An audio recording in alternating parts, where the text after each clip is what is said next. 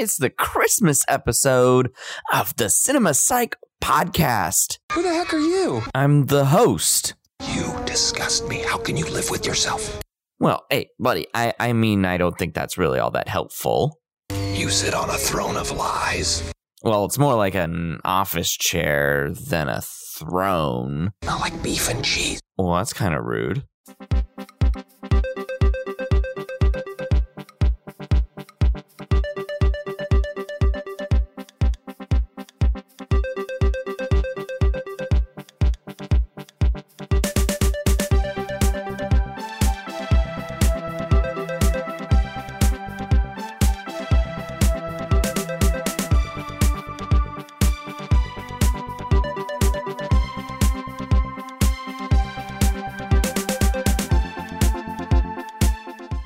Welcome, everybody, to the Cinema Psych podcast, the podcast where psychology meets film.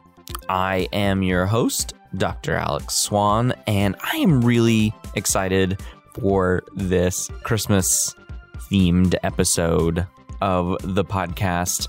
I don't know if we'll do this for every major holiday or even every year during the major holidays, but I feel like I wanted to do it this year.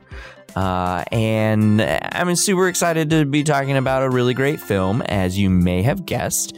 Today, we are going to talk about the seminal recent Christmas classic, Elf, starring, of course, Will Ferrell as Buddy the Elf, directed by Jon Favreau.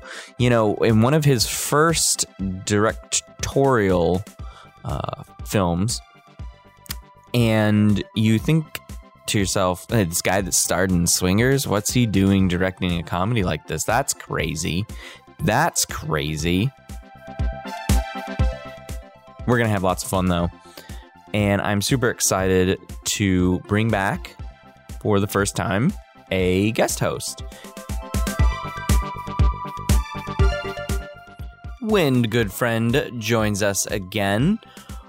Welcome back to the show, Wind, on our Christmas-themed episode. How have you been? Anything new to share with the listeners? Thank you so much for having me back. It's so fun to do this podcast. And I'm happy to share two things that have been happening in my world recently. First is I'm super excited that there's a new book out on psychology and pop culture on the Joker.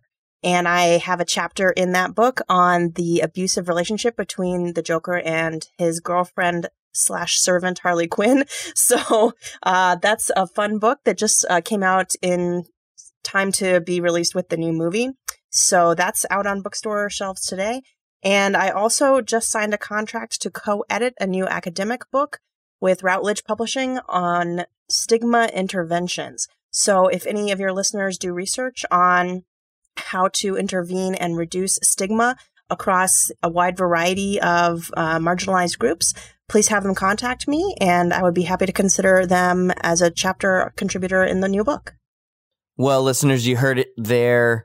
That's pretty awesome. And I love the comparison of Joker and Harley Quinn, because honestly, you don't hear about those two in that coupling before, because, you know, it's Joker and Harley Quinn and they're villains, and most people are talking about the hero couplings like Superman or Lois, that sort of thing. That's super awesome and exciting. Congratulations on the two books. And so, Wind, as I mentioned, I have decided, or you have decided, for us to discuss Elf. I emailed you and I said, Wind, do you want to discuss another episode? And I said, yes, please. And I asked, Christmas theme, which one should we do? And you said you came up with Elf. So what was your reasoning for choosing Elf? Because smiling is my favorite. Why are you smiling like that? I just like to smile. Smiling's my favorite. Make work your favorite. That's your favorite, okay? Okay. Work is your new favorite. Fine. Yes, smiling is my favorite. Is that it? Well, I love this movie. I think it's just fun and lighthearted. I think it puts me in the holiday spirit. And I I just think anything with Will Ferrell is hilarious. He's one of my favorite actors of all time. Same, honestly. Same is all I can really say. So the movie came out in 2003, and so it's 16 years old. And I think, one, it was an instant holiday classic because it's just a good movie. And then two, 16 years later, it's a holiday classic.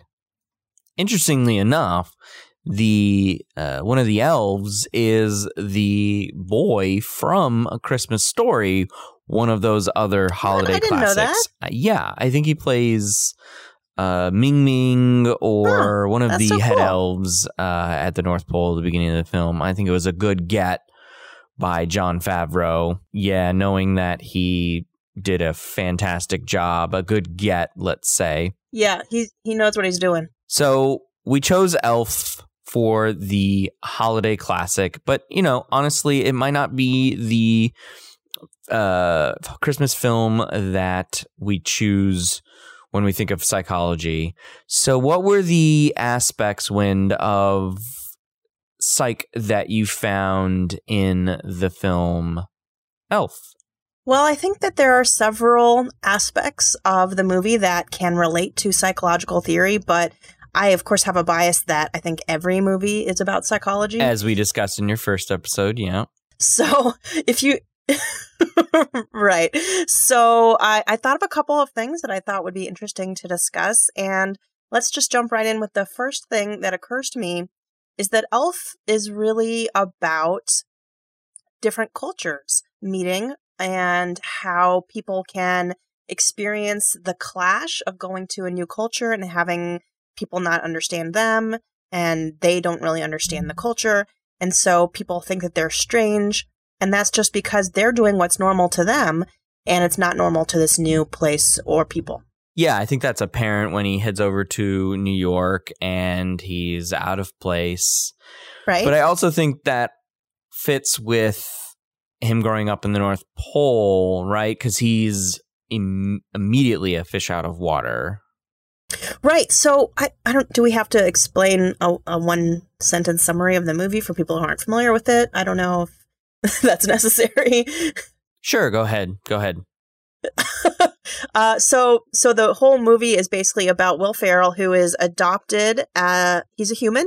He's adopted by an elf at the North Pole. He doesn't know that he's adopted until he's basically an adult. And when he realizes that he is, in fact, a human and that his father lives in New York City, he decides to travel to New York to meet his father. Then hilarity ensues and he meets a girl, right, which is almost the B plot, I would say. But yeah. For sure.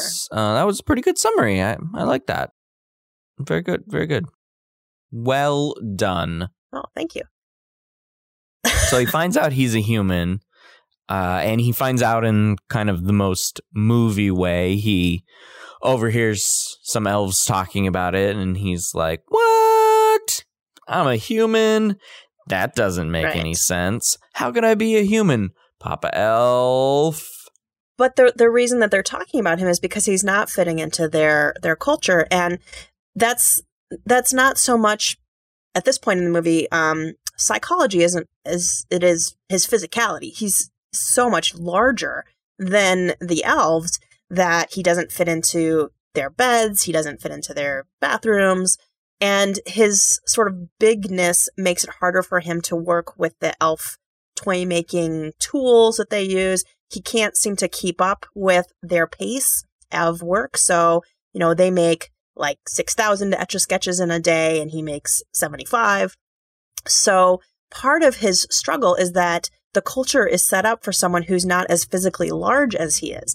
And because of these difficulties, that's when it's revealed that the reason he doesn't fit in is because he is in fact an adopted human. Right. And one of the things that I grasped onto in that moment was he had to find meaning in that situation because we as humans have a high need for belonging. We have this need for affiliating. and it's so powerful that we can die from loneliness. Studies have shown that the immune system gets knocked out of commission for extreme loneliness and could ultimately kill us. So, and, a little bit of delusions by Papa Elf.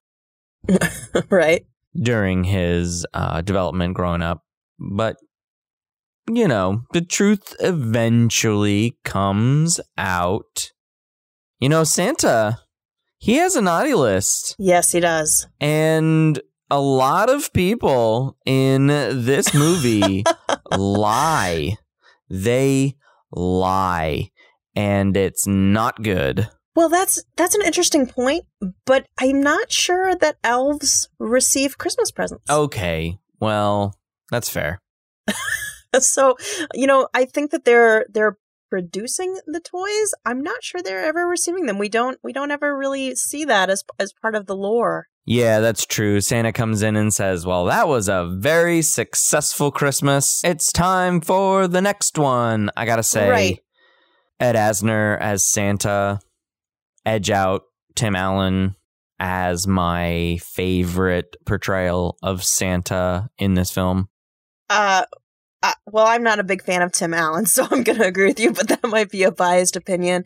But just as a sidebar here, I think we could get back to cross-cultural psychology, but just as a sidebar, in terms of Santa's treatment of the elves, I mean, they all seem extremely happy. I think it's a very collectivistic culture, but I'm not so sure that, maybe a union wouldn't be a reasonable thing for them to consider. They don't really seem to get any days off. They definitely have quotas that they are required to meet. I'm not sure that they've received a raise in quite a while. Right. Yeah. He could be exploiting them. They seem happy, but well, yeah, right. Yeah, and that could be the nature of their collectivistic culture. Right. I guess we could call it that. But he could be exploiting him. Yeah, Santa's human. At least he looks more human than the elves do. He may be an authoritarian dictator. Absolutely. We don't see Mrs. Claus. We only hear about her. And so maybe this is a dystopian society that we don't want any part of. That is definitely a spin on it. And so part of the reason that they might be so happy is because I would argue that the North Pole has this collectivistic culture. So in psychology, we make the distinction between individualistic cultures, which is what we see in the movie in New York City, and the collectivistic culture. I think the epitome, right? Absolutely. So collectivistic is, you're working on behalf of the collective, you're working on behalf of the group, you're making sacrifices for the group or for your family. And then, of course, New York being the epitome of individualistic, which is about selfish needs and self-promotion and competition. And so we really see the individualism hitting the collectivism in both directions here in this movie. And so I think that's a really important psychological theme. Yeah, it's a good fish out of water story, especially the ability to paint these broad cultural swaths across the landscape here and see the differences between individualism and collectivism. Right. That's a great find. As a not social psychologist, I'm probably never going to spot that unless it's literally smacked over my head while watching the film. Like, it has to be super blaring in my face. Maybe more to the cultures that actually exist on Earth. Right. Instead of elf culture versus, I don't know, human culture. Well, you've never been to the North Pole. I assume you're not really sure, right? Yeah, that's true.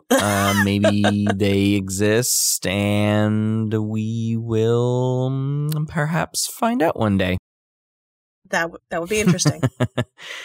Okay. So let's focus on Buddy for a moment, because he's the main character of the film, and a lot of the film is driven by who he is and what he does. So you had a good find on this one. What could we apply to Buddy in this case? Well, one of the most popular theories in developmental psych, social psych, and in fact several other areas is attachment theory. So this is a theory that's been around. John Bowlby came up with it in the 30s, 40s, and 50s. And basically the idea is that your first relationship in life with your primary caregiver, so usually that would be a parent, that becomes an implicit template for you in all of your future relationships. So if that first primary relationship was healthy and secure, you will be able to have healthy, secure relationships as you grow up. And in particular, a lot of research has focused on your adult romantic relationships, but also, with other family members and really anyone in your world.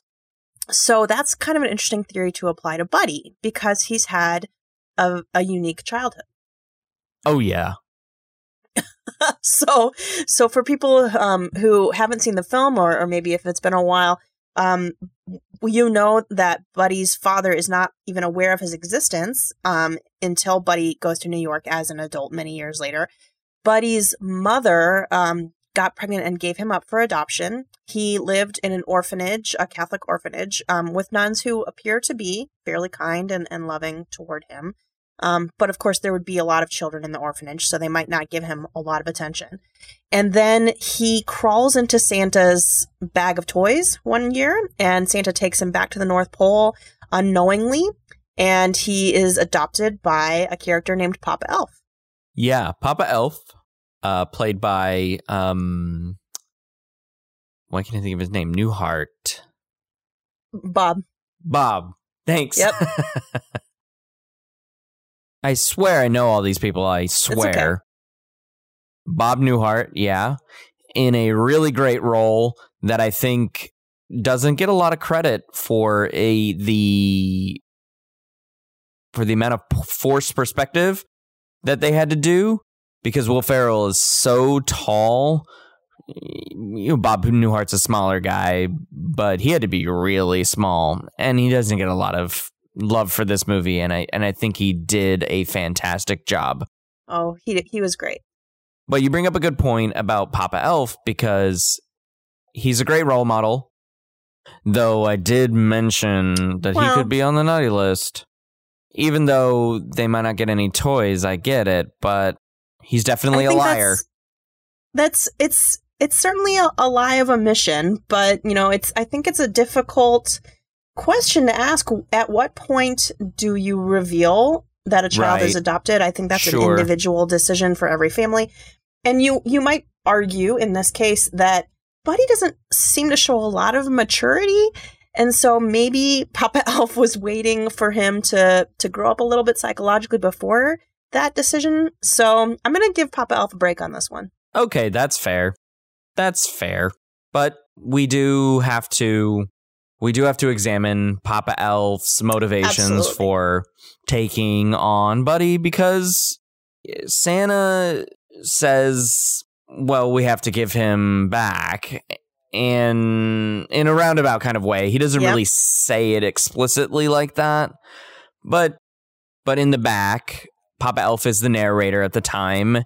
He doesn't narrate the rest of the movie, but he narrates that part, and he says, some elf needs some companionship. He made me lonely. I'm paraphrasing. Looking for some experience other than making toys. But we find out later that he's Santa's sled master, of course. He wants something different. And I want to be clear that I'm using the word lonely. He doesn't use the word lonely. He uses words that are more euphemistic for loneliness. And so I thought to myself, well, if he's capable of doing that because he has some need for companionship or legacy or whatever, but if he's capable of doing that, then I think he's capable of giving or providing a nurturing relationship with Buddy, he's gonna secure that secure attachment. Right. So I do think that he appears to be a very loving and supportive father. Right. So in that case, you would expect that Buddy would grow to have what we would call a secure attachment where he trusts other people. I think we see a lot of evidence of that in the film. He certainly wants close relationships. He searches for, people who can serve those important roles in his life. And when he meets someone with whom he's interested romantically, he's not shy about expressing those feelings. He might not know quite how to do it, so he takes some coaching from his new brother, but he's certainly happy to express that he appreciates her and that he's interested in her. So those are all signs of the secure attachment that we would predict from someone who has grown up with a loving parent, even though in this case it was a little bit delayed. Most attachment theorists say that as long as you've got the presence of someone before the age of 2, you can establish that secure attachment. Yeah. And he does get away with some things, a lot of things, really, that anybody should rightly get away with, like, hanging out with in the girls' locker room because he's a fan of Jovi. That's definitely not okay. Don't go into the girls' locker room and spy on women when they're in the shower. That's going to be a hard pass. Right. But he also does show some signs of what we would call anxious attachment as well. So that could be because maybe he was in the orphanage longer than it seems in the movie. Maybe it took a while for him to bond with Papa Elf. We're not sure. We didn't see that side of his life. But the anxious attachment is going to be people who feel a little bit insecure with their relationships and who had inconsistencies in childhood. So that also could be applied to Buddy. And we see some of that coming out when he's an adult because he seems to be really anxious about pleasing other people, making sure that he's acting according to their wishes as opposed to acting in accordance with his wishes. So he's clearly doing a lot of things just to please his father, even though they make him uncomfortable. When he first meets his father, he immediately says, I love you, I love you. Yeah. Anything for you, Dad. I'm here with my dad, and we never met, and he wants me to sing him a song. And, I was adopted, but you didn't know I was born. So I'm here now. I found you, Daddy. And guess what? I love you. I love you. I love you. And that is, for most people, that would be probably a too soon type of sharing. Yeah, on both ends, right? Too soon to hear it, too soon to say it. Right. And you're right, under just typical circumstances. Right. So yeah, going back to what you said a few seconds ago with that he does things to please his father. So even though it makes him uncomfortable when he has to go to work with Walter that one day and, had to be wearing a suit and he was being obnoxious in the office. So Walter sends him down to the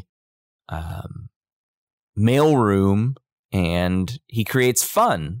Somebody slips him some whiskey or bourbon, Yeah, that's true. He thought it was syrup. He didn't know what he was doing. Yes, syrup. Air quotes over here. Right. So yeah, he does a lot of things for Walter's affection, for his approval, because he honestly doesn't have anything else.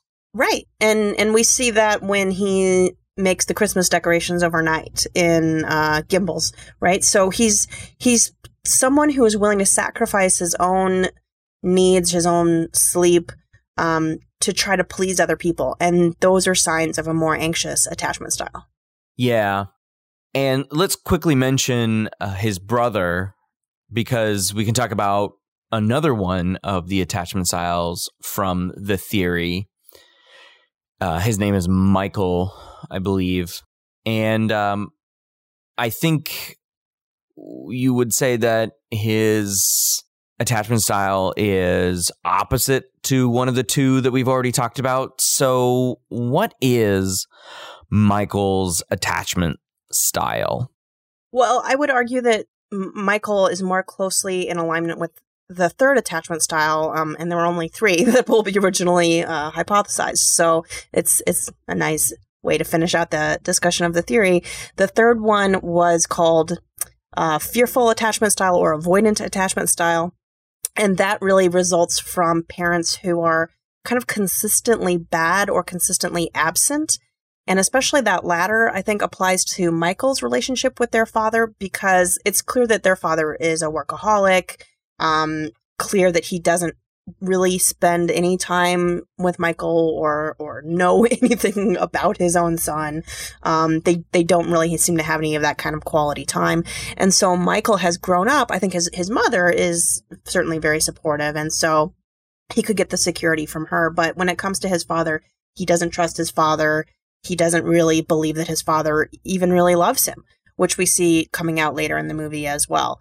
So in these cases, Michael shows the signs of fearful or avoidant attachment because he's built up this kind of wall or barrier in which he keeps people at bay a little bit because he doesn't trust that they're really going to be there when he needs them. Yeah, and I think that's most apparent in that scene where he runs over to the publishing company and Walter's giving the pitch to the publisher and the board, I guess.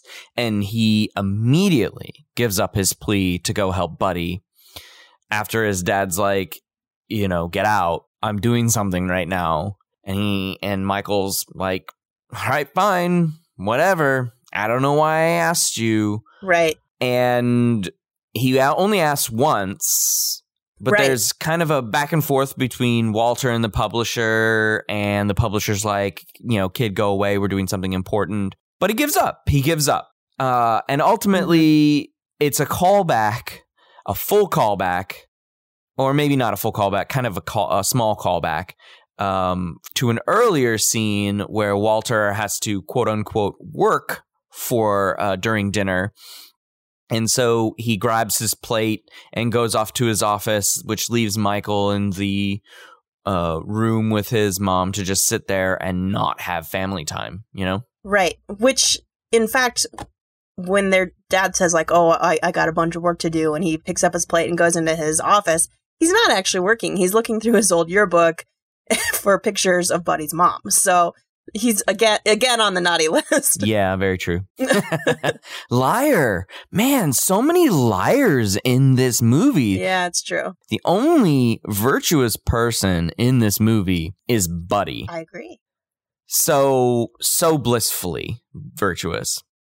So I'll focus on Buddy just a little bit more because within this vein, we mentioned at the top about Buddy and being sort of the son to a mature Papa Elf, and him being a decent caretaker from what we can tell from the montage. It sort of just clips. But Buddy is very immature, right? He has the mind of a child. And the doctor, played by Jon Favreau, says this as much when he tells Walter that, I did a super quick paternity test. It's a boy. But he's your son. That's very impossible. This what I got. He's certifiably insane. He's probably just reverting to a state of childlike dependency.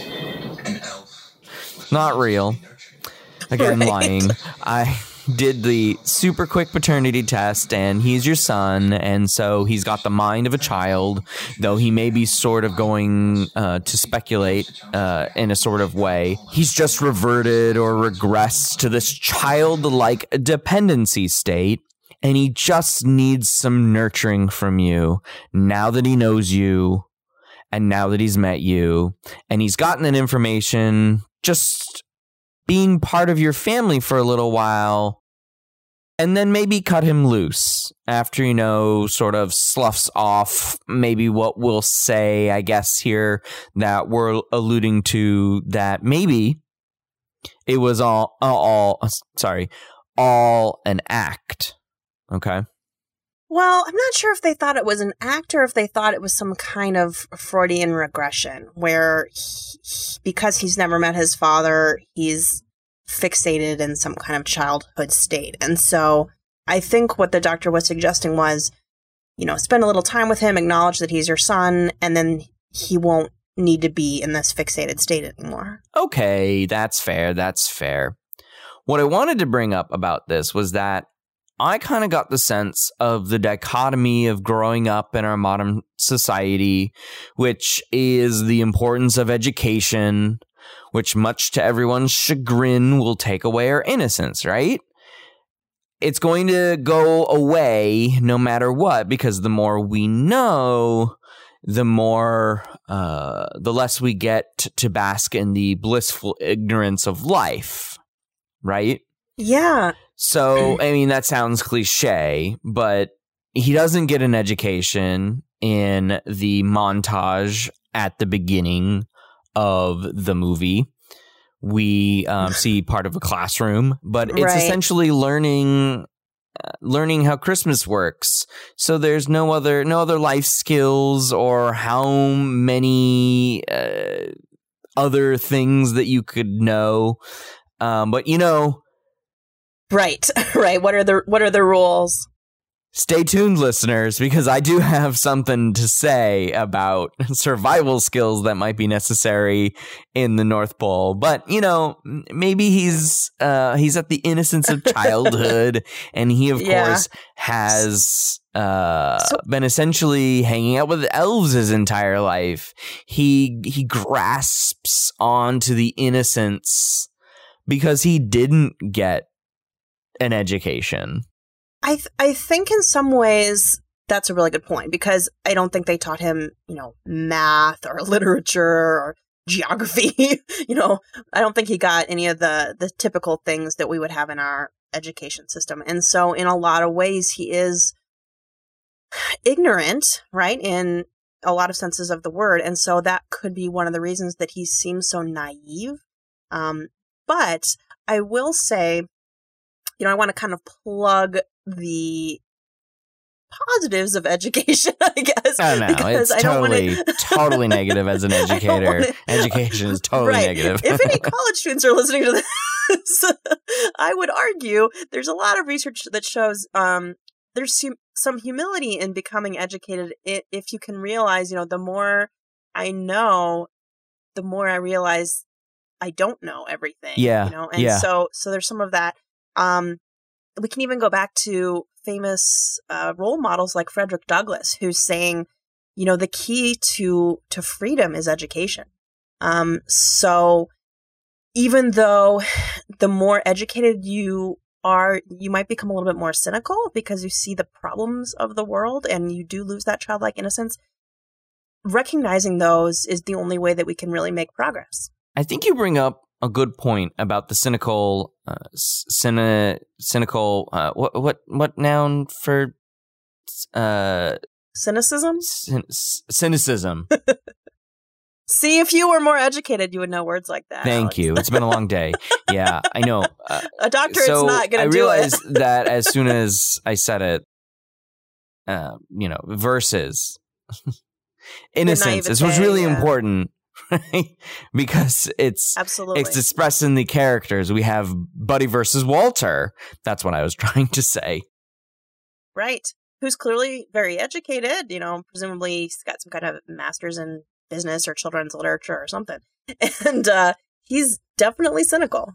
I mean, he didn't care that the book was missing 2 pages that were essential to the plot. He's like, it doesn't really matter that they're in. Just do the print. They're not going to know. There's dumb kids. It's just a kid's book, 100% cynical. And so this plays into a great segue of an aspect that wormed into my brain and wouldn't let go after I watched this movie to prepare for our chat here. So I watched it over the weekend, and a couple of days later, this idea popped into my head, and I've been thinking about it for more than 48 hours. Okay. So the psychological concept that poked me in the brain was the placebo effect. Okay. Now, hear me out. What are you talking about, the placebo effect? Well, belief in Santa, as expressed in the film, is just like how the placebo effect works. So if you're not familiar with the placebo effect is when a belief in the efficacy or the effectiveness of some treatment or intervention makes it work. Okay, so you receive the outcome without the active intervention or treatment. Usually you see this with drug studies. And so one group is given the active ingredient and another group is given a sugar pill that looks like the active pill. And what's found is that sometimes with especially antidepressant drug makers, because depression is a hard nut to crack, the patients who receive the placebo end up feeling as better in some of these more ineffective drugs that, have never reached the market because, they're no better than a placebo. So, yeah, I feel like this is a great application of the placebo effect to something that's not readily seen by or in the classroom context of discussing the placebo effect, because it's usually in the case of the drugs. Okay. And so you see this in how Santa's sleigh works. You're going to help me make it fly. I thought the magical reindeer made the sleigh fly. And where did the reindeer get their magic from? Christmas spirit. Everybody knows that. Well, as silly as it sounds, a lot of people down south don't believe in Santa Claus. What? Who do they think puts all their toys under the tree? Well, there's a rumor floating around that the parents do it. That's ridiculous. I mean, parents couldn't do that all in one night. What about Santa's cookies? I suppose parents eat them too? Yeah, I know. And every year, less and less people believe in Santa Claus. I mean, we have a real energy crisis on our hands. Oh. I mean, just see how it works by Christmas spirit. Okay. It's essentially the belief in Santa Claus and thinking that Christmas is a good holiday, a family-centered good holiday. And this is a conversation that is had in the beginning of the film between Buddy and Papa Elf. And because the Clausometer is so low, Papa Elf had to create a, wonderful jet turbine to help the reindeer fly the sleigh. And it takes all of the 20 people that they find in New York City at the end of the movie to get the sleigh off the ground, and they have to start singing Santa Claus is Coming to Town. And of course, the Four Horsemen of Central Park, nod to the Four Horsemen of the Apocalypse, fun fact, is the idea. And of course, Walter, being the cynic he is, doesn't really believe in Santa Claus until Buddy comes into his life. And finally, he gets the true meaning of Christmas. And there you go. Boom. Bob's your uncle. Sleigh gets off the ground and it can fly again, purely on the basis of belief. The other thing that I wanted to share about the placebo effect and this idea is sham knee treatments. This is another one of my favorite go-tos for placebo effect discussions. Is like, you can do a placebo effect sham surgery. They go through the whole 9 yards of putting people in the surgery. Nothing was done to them. They report having no knee pain afterward. It's like, wait, what? No knee pain? Nothing? There was nothing. So I never would have thought of the placebo effect at the end of this movie. I think it's a really brilliant connection. I definitely see what you're saying, because it's literally belief is what's going to make my sleigh fly, right? So I think it's a really good example of what I would argue is a placebo effect. Here's what I'm going to argue as the upbeat lady that I am. So I have experienced what I think is a placebo effect. I get motion sickness, and I take these like ginger pills when I fly. Sure. And, maybe ginger helps nausea. You know, when you're a kid, you drink ginger ale and all that kind of stuff. Right. But I take these ginger pills, and they totally made me not get motion sickness. And I did it for like 3 years. And then one time I was in a hurry when I was packing, and I got to the airport, and the flight was already boarding, and I was like all rushed. And I get on the plane, and an hour into the flight, I realize I totally forgot to take my ginger pills, and I'm not sick at all. So I realized at that point 2 things. Number one, pretty sure these ginger pills are just a placebo effect.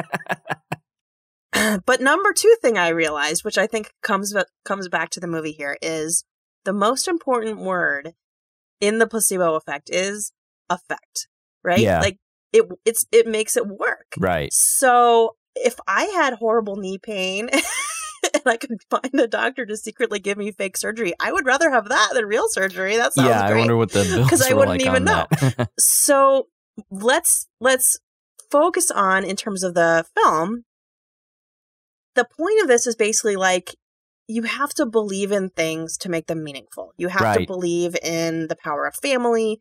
You have to believe in what's really important in the holidays, right? Like, again, it's coming together as a family, showing appreciation and gratitude, spending quality time with each other.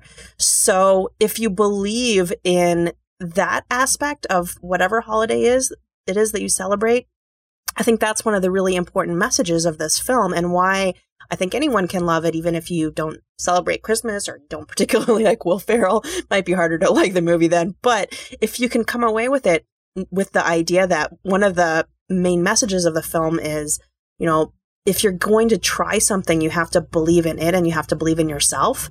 I think that's a really good message. Yeah, it is. I didn't mean to say that the placebo effect is bad in the context of, if you believe in Santa Claus, go ahead and continue believing in Santa Claus. I think there are healthier beliefs, but go ahead and continue believing in Santa Claus. I'm not saying that I believe in Santa Claus. I say that with my tongue firmly in my cheek. No, it's immediately why I thought about it and haven't stopped thinking about it for the past 48 hours, maybe even more than 48 hours. Yeah, that's what I want. I can tell you now, every time that I watch Elf, I'm going to think about the placebo effect now. So for anyone listening, that is exactly what I want, and it's just going to stick exactly. Good job. You're living rent-free in my head now. So, Wind, any other final points that you want to bring up about the movie and site concepts? I think those are the major things that jumped out at me. Certainly we could come up with lots of other things, but that's true of any movie. So I would say those are the key points. Not bad. I did want to bring up one last thing because I love it. Because I thought it was so brilliant. Okay, super, super brilliant. So, CinemaSins, the brilliant YouTube channel, they've been around for a while, and they nitpick films, and it's amazing the everything wrong with insert film title here. They recently did Elf, which I thought was kind of fun because I think I had asked you before the episode of their show dropped on YouTube. And so, we had already chosen the film Elf that we were going to talk about, and we were going to prepare for Elf like we normally do. And so their episode dropped, and I was like, oh, how pleasant, how coincidental. So one of the points that I thought was hilarious and bears repeating to, potentially a different audience, because a lot of the way that I watch the film is the way that they watch films. And so one of the things that you have to do for fantasy films is suspend your disbelief. Okay. And Elf, even though it's set in modern day New York, is a fantasy film because of the Santa Claus, North Pole, Christmas elements. Sorry for true believers in Santa Claus there. And so a Christmas film, it fits a larger genre of fantasy. And so you have to suspend your disbelief about the North Pole and what that means for a human in the North Pole. But CinemaSins picked up a really funny idea. So Buddy goes and leaves the North Pole in just his elf costume, his elf clothes. And they look like super long, super short leggings and super short, super thin leggings is what I mean. And maybe a coat, maybe a little bit of a coat. But nothing much, right? This is not survival gear. This is not cold weather gear. And so it seems rather thin. And so the idea is that he doesn't get very far from Santa's village, and the rest of the movie is a fever dream of a man who is dying of hypothermia. A fever dream, a man dying of hypothermia. Because he's in the North Pole and it's friggin' cold. That's kind of a bummer, man. Yes. Okay. Counterpoint. If we're arguing that the unrealistic part of the movie is that we've already gone through the fact that Santa exists. There are elves at the North Pole.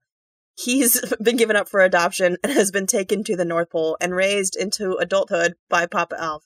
And then it is only when he decides to leave to go to New York that it becomes unrealistic. I feel like that's a little bit of a shaky argument.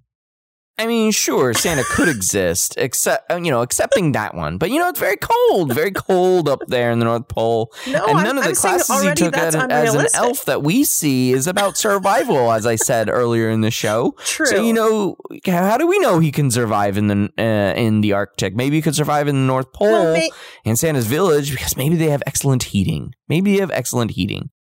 Maybe his costume is made out of magical fur from the reindeers who have died of natural causes. I like the addition there. Who have died of natural causes. Right? They've lived really happy, healthy, full reindeer lives. Exactly. Yes. By the way, my final point that I'll make here, and I have no idea if this is scientifically accurate, but this is like what I heard one time, and I love this fact, even if it's not true, because it's sort of like feminist Santa, is that the male reindeer shed their antlers every year and then grow new antlers. I did not know spring. That. Yeah. The female reindeer keep their antlers all year round. Huh. If this is true, at Christmas, the only reindeer that would still have antlers are the female. So when we see the images of the reindeer with their big antlers, that means that all of the reindeer pulling Santa's sleigh have to be lady reindeer. Okay. So, Dasher and Dancer and Donner and Blitzen, Connor and Cupid and Vixen is the last one. Yeah, I got Vixen. I can't remember the last two. Are you Vixen sounds pretty female. I'll give you Vixen. I don't know Connor. Connor maybe. I don't know.